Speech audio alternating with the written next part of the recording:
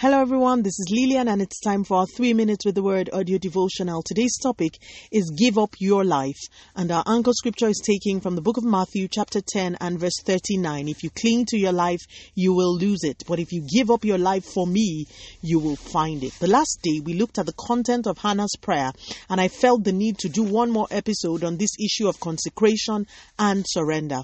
In our anchor scripture, Jesus was speaking to his disciples and invariably to you and I. He said, if you cling to your life, you will lose it. But if you give up your life for me, remember that this is Jesus speaking, you will find it. What we call the new birth is actually relinquishing lordship over our own lives and handing this over to Jesus in order that we might be saved. So we confess Jesus first as Lord, and then he becomes Savior. Jesus in this scripture was describing the posture that all of us should take when we come into maturity. We are to lose our lives to Jesus. In other words, we do not truly start living in the eyes of heaven until we locate the purpose Jesus has for us and submit to it. If you want an example of someone who lived a consecrated life, please study Jesus.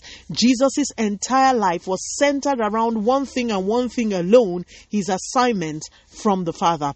Every time I share this with people, I often have a cohort who say to me, sure, but not everyone is called into ministry. This is false. We may not all be called into the fivefold ministry, but we are all called to an assignment. The Bible says in the book of Ephesians that we have been created in Christ Jesus for good works. There are works that have your name on it in the writings of God's kingdom. And no matter how successful you are in the eyes of the world, until you find this out, you have not truly started living. The Bible calls David a man after God's heart. Why? Because he always wanted to know what God's will was in every situation. Lord, should I fight? Lord, should I pursue? Lord, what must I do? David always inquired of the Lord. A surrendered, consecrated believer will always inquire.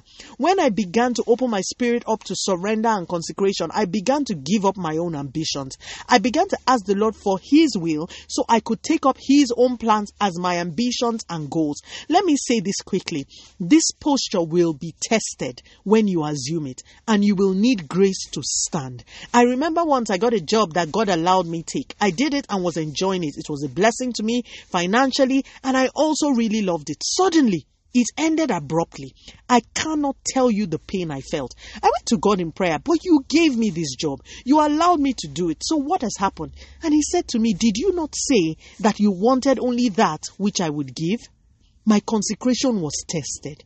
My dear listeners, in such a small thing, I cannot begin to describe the pain I felt. With tears in my eyes, and I mean it, I actually cried. I said to the Lord, your will be done.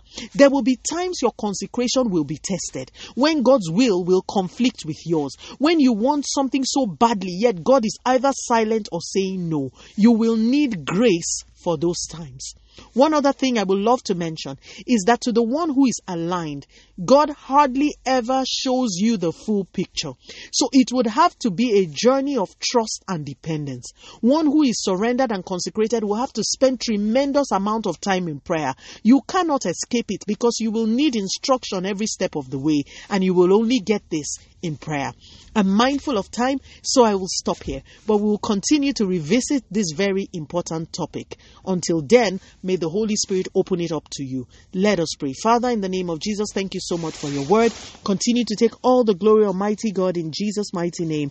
We have prayed. Speak to you again soon. If you are blessed, please drop me a line on audiodevotional@yahoo.com or on our website at www.3minutesaudiodevotional.com. You could also follow us on Facebook, Instagram, YouTube, and Twitter at 3 Minutes Audio Devotional. Remember, wrapped up in God's word is all you need for your change to come. Love you and bye.